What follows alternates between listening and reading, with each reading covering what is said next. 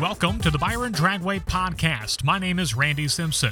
This episode is brought to you by The Hot Rod Shop. The best place to get the best parts for drag cars, street machines, and muscle cars is The Hot Rod Shop in Rockford. From nitrous kits and refills to tire mounting and balancing, they sell all major brands of speed equipment with fast delivery from several regional warehouses. The Hot Rod Shop is located only 20 minutes away from Byron Dragway at 4425 Charles Street in Rockford, Illinois. Look them up on Facebook or call 815-227-5424. In this episode, we get to know Lee Bardo. Lee holds the distinction of having been a racer at Byron Dragway for longer than anyone. Lee raced at Byron Dragway's grand opening on July 4th, 1964.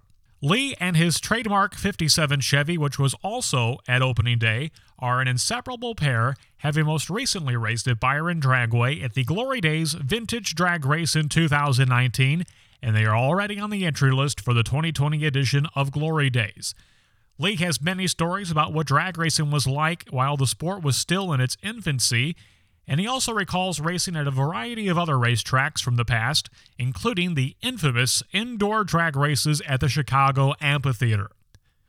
But first, a couple of quick announcements. Byron Dragway will be at the Race and Performance Expo February 22nd through the 23rd at the Renaissance Convention Center in Schaumburg, Illinois. Come see us and all the vendors on display. Visit raceperformanceexpo.com. raceperformanceexpo.com. The Byron Dragway Night of Champions Dinner and Awards Banquet is on Saturday, March 7th at the Radisson Hotel and Conference Center in Rockford. For more information and to RSVP, go to byrondragway.com/banquet, and don't forget to mention Byron Dragway for a special discounted room rate if you're staying the night. And now let's hear from our featured guest, Lee Bardo.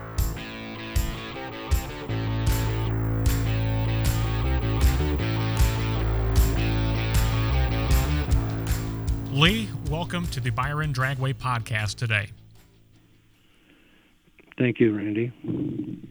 Lee, we've already given you an introduction, but we're going to kind of set the stage here and paint a picture. We're going to travel back in time to a date, July 4th, 1964. And we've done the math. That was 55 years, 7 months, and 10 days ago. And most people can't remember 10 days ago, let alone 55 years, 7 months, and 10 days ago. But, Lee, you were at opening day of Byron Dragway, and we're going back a long ways here, Lee, but what do you remember from opening day or from really just the onset and early days of Byron Dragway?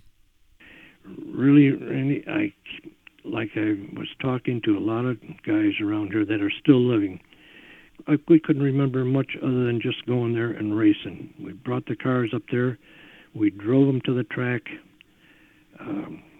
I don't believe anybody that I knew flat-toed it or, pulled their cars in any way. We always drove them to the track. But opening day, really can't remember. Like I reminisced by talking to a lot of these guys. None of them can remember the opening days, at Byron at all. I'm sorry. Well, and we've got a lot to unpack here, Lee. We've been talking for better part of a week here putting this interview together, and we've really got some pretty interesting tidbits. So you yourself were racing at opening day, July 4th, 1964, as well as the car that you own today, a 57 Chevy, but you weren't racing the car you own today back on opening day. What was the car that you were racing back in 64? A 1961 Buick white convertible red interior. Jerry Hartman of Rock Falls had my 57, the black 57 I have now. He was racing it then. He is now deceased, and I've got most of this information when he was living. So you acquired that car in 1966, is that correct?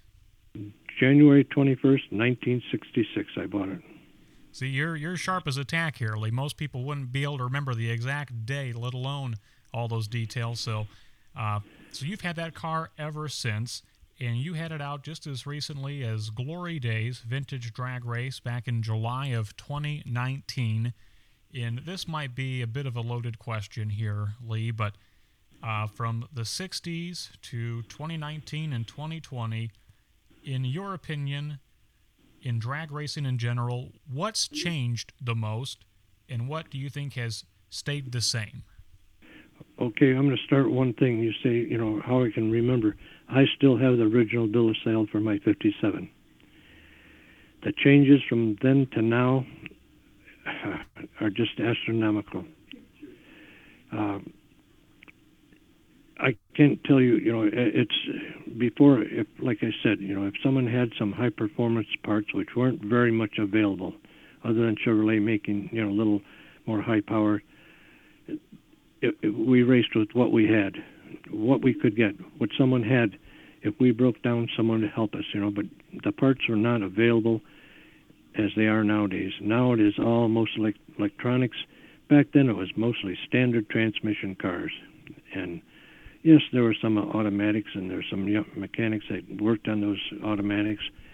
But things from then to now are just like night and day.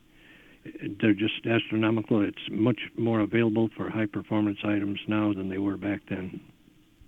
Well, you mentioned electronics, Lee, and I'd like you to describe your 57 Chevy in more detail, because I want to point out something we've talked about previously, is that your car doesn't even have a fuse block in it. So you talk about the electronics of today, and then the car that you race still today. Tell us about the car and what his, what condition it is in today compared to when you first acquired it. Okay, my car was a 1957 150 series two-door sedan. That's the cheapest model they made.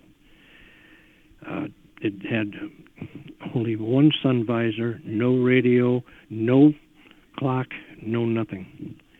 The car, when Larry Johnson, the original owner, when he bought it, when he was the mechanic at Manning Newberry Chevrolet Cadillac in Clinton, Iowa, had traction bars welded on at Cordova. This is when they did the work at Cordova for traction bars. They're still on the car now.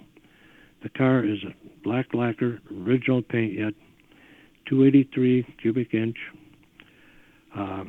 single, one distributor, dual point, back in the old Corvette, the 891s, fender well headers, manual 4-speed transmission. We did take out the original 57 rear end and put a 59 Oldsmobile because of the heavier duty axles and the ring and pinion. The car is really nostalgia. I mean, vintage, if you want to call it. It has no electronics. I do have a recall tack in it and an MSD box for the spark to be, but that's about it. There's nothing special on the car there. It's still back in the 57 state. I think the best way to describe it is that is a time capsule on wheels, and it was a real pleasure to have it out at Glory Days last year, and I know you're making plans for 2020 this year. And I really want to go back to the early 60s, and you are a retired pharmacist, Lee, and we have pharmacists that race at the track. We've got pharmacy techs. We've got people in all kinds of walks of life. Most traditionally, people come from an automotive background. We see a lot of mechanics, a lot of people that come from maybe an engineering background or things of that nature that have a very direct connection to cars and motorsports. But, we're looking back in the early 60s. This is really ground zero for drag racing. The sport is in its infancy. There really is no blueprint or any history. You guys were the ones making the history that we talk about today. So describe to me the best you can, Lee, how you found hot rodding, drag racing, and really getting involved in this scene. Well, Randy, it's like this. Back then, we had our parents' car, and I used to be able to use the car to go pick my dad up at the drugstore because my family had a drugstore. And I used to go up to, 6 blocks and pick him up. And, of course, you spin the tires a little bit, and maybe that just got into, the blood because the speed, the fast, the noise, that brought to it, okay? And it just progressed a little bit because, my next car was a 41 Plymouth, and it needed work. And we had, a couple of guys around. We did things, and we had what we had available. I just can't tell you. We had what we could. Things weren't available as much. We worked with what we had, and I don't know. It just progressed a little bit. Cars just were one of my interests. That it was speed. It was mainly speed. I think that you liked. It was fast. It was quick. That's all I can tell you. And when my '57 came up for sale at one time, no one wanted the car. No one wanted it. It was a 150 series. It was not the fancy Bel Air. It didn't look good, but I liked it because it had the fuel injection signs in the back end and the insignia fuel injection. But it was fast. Everybody liked fast cars. Once you got into it, it just grew on you. It just grew on you, and that's the way I got to it. And I started working on it a little bit, and you met guys that did it, and you just helped each other out. That's all I can tell you, the way it started, just the speed, I think that was it. In your '57 Chevy, it holds several distinctions, but one of which I found interesting is it is the first known car to be lettered. Now, modern racing, everybody's used to cars being blanketed with stickers or names or car numbers, or, nowadays they go so far as to wrap a vehicle entirely. But we're talking about the first car to have lettering actually painted on the car. Tell us about that, Lee. Okay. Larry Johnson and his wife bought this car brand new in 1957. Larry was a mechanic at Manning Newberry Chevrolet and Cadillac dealer in Clinton, Iowa. And he bought the car for drag racing. First place I think he took it at, too, was Cordova. How it became lettered, I have no idea, but when I tried getting the information on the car, he wouldn't give me it because he was mad because I wouldn't sell him the car when we first started racing it. But his ex-wife got a hold of me, and she told me that she would give me some information on the car, some pictures, and she gave me, the idea. It was a winter in '57, '58. The car was the first car to go 100 miles an hour. It was lettered by a man in Clinton, Iowa, which I don't recollect his name, and I'd have to look it in my book right now. But I did keep a record of the book and all the owners that had it.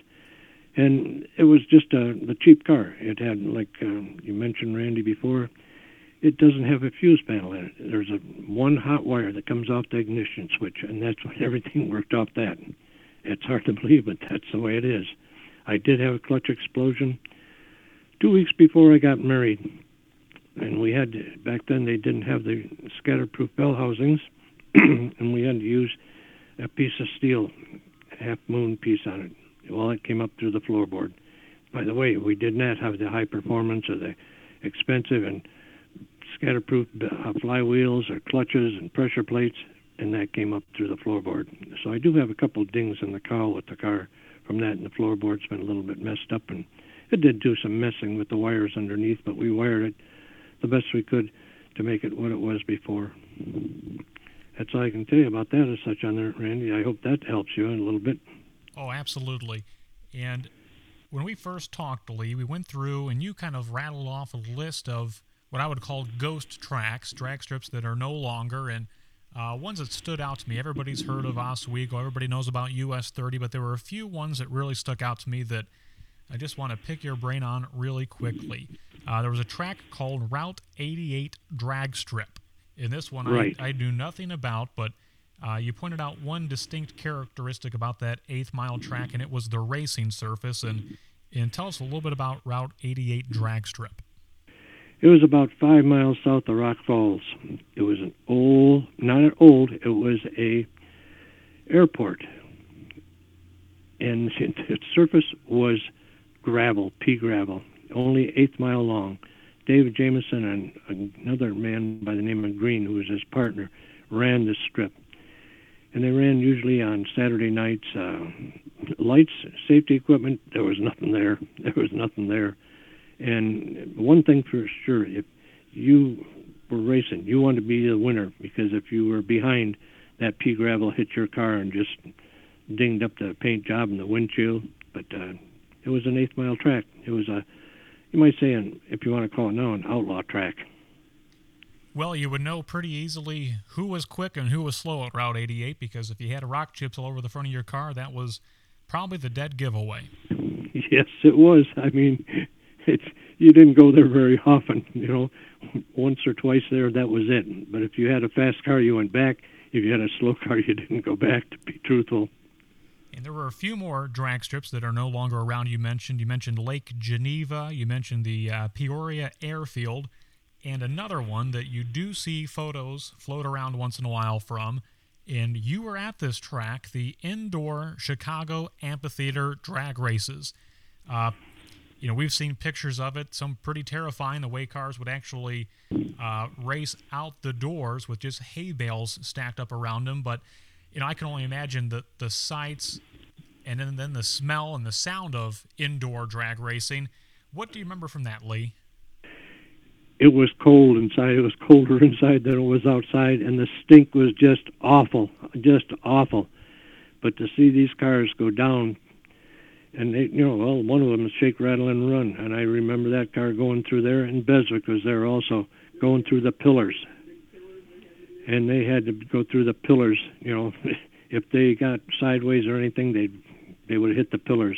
But then they shortened it up because they thought they could go through the doors, which they had to, but they had to shorten the track up because it's too long. And I can't remember the exact distance it was, but it was noisy and smell. Holy mackerel. It was unbelievable. I cannot tell you. It was an experience that I'm happy I went to it. It was the first one they had. It was the first one they ever had. Well, Lee, you've had this car for so long. The car really has been with you for just about the entire length of your marriage, and I know that the car also had a special meaning to you and your son. Just tell us what the sport of drag racing, as well as this car, have meant to you and your entire family, Lee. Well, let's see. I got something to tell you. This one, my wife said one time, that was my first love, and I'd have probably made more attention to her if she'd had a Positrack rear end. The car has been just part of my life. It's just part of my life. I do all the work. When our son was alive, he fabricated a few pieces for us, like putting the rear end underneath it. There's this cooling system for a fan that we put on. We made some brackets for the generator, and we got a generator that we put on that if you went too fast, the fan blades straightened out. Well, he took a piece of coat hanger, welded on the blades of the pulley, and that stopped the blades from straightening out and tearing up the belts as such when you hit like 7,000 RPM.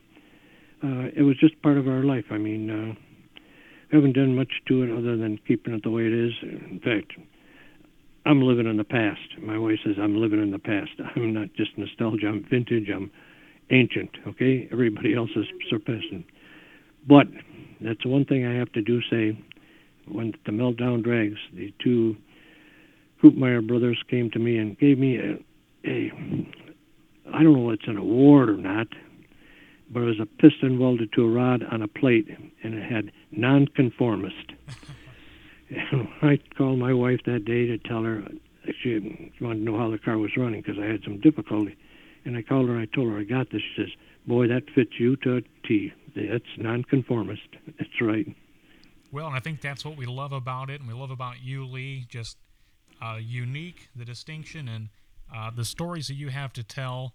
This is something that we treasure, and looking back on it all, did you realize back then the stories that you would have to tell later? And did you think that, going back all the way as far back as we're going with these stories, that, anybody would be asking you 55 years later what it was like?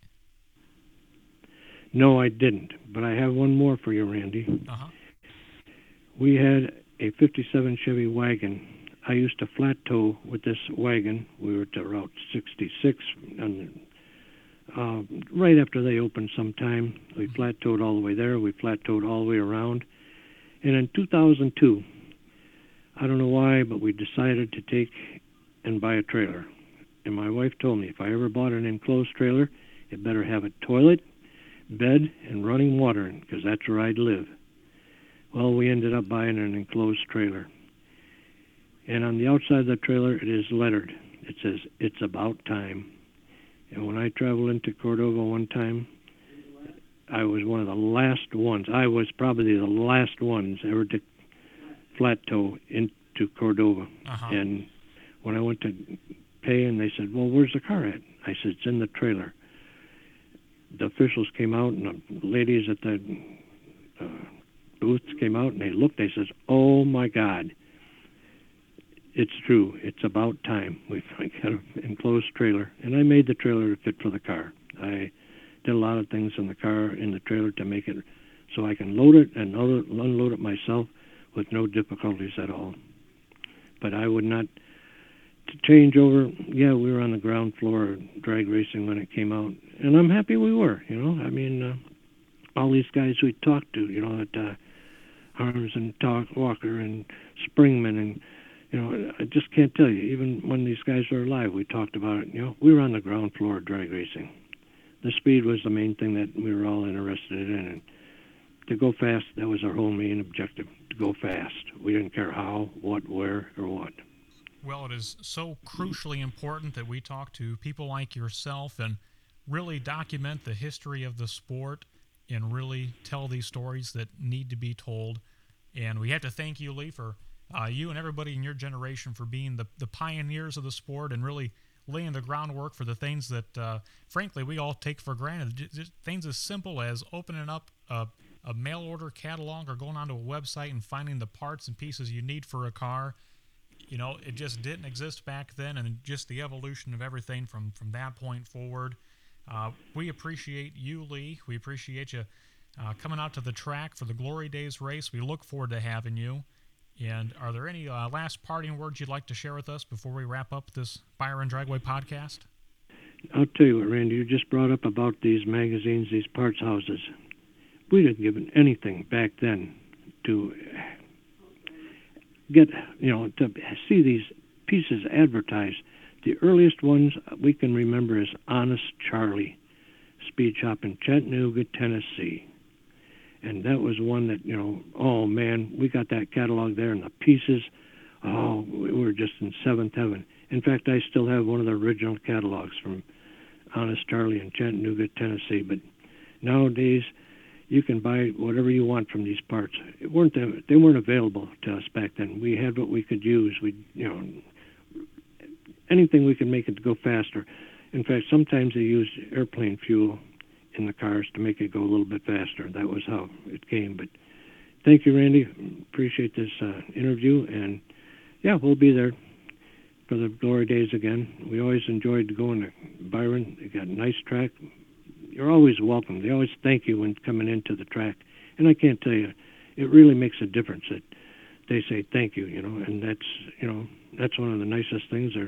Everybody's friendly, and, you know, it's a good track. I just thank you very much, and to BJ also, greatly appreciate it. Thank you again, Randy. Well, we appreciate it, Lee, and we can't wait to see you back out at the track July this year. Thank you, Lee. Thank you. Bye.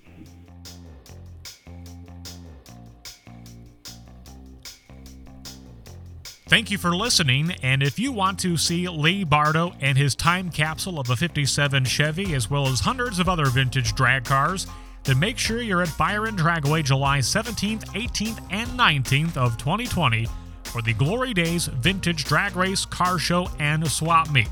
Also, another special thank you to the Hot Rod Shop, being the presenting sponsor of today's episode. If you want to join our growing list of sponsors and also be featured on future episodes of the Byron Dragway podcast, the Byron Dragway TV live streams, and so much more, then make sure you head over to byrondragway.com/advertising to get started. Thank you, and we will see you at the track.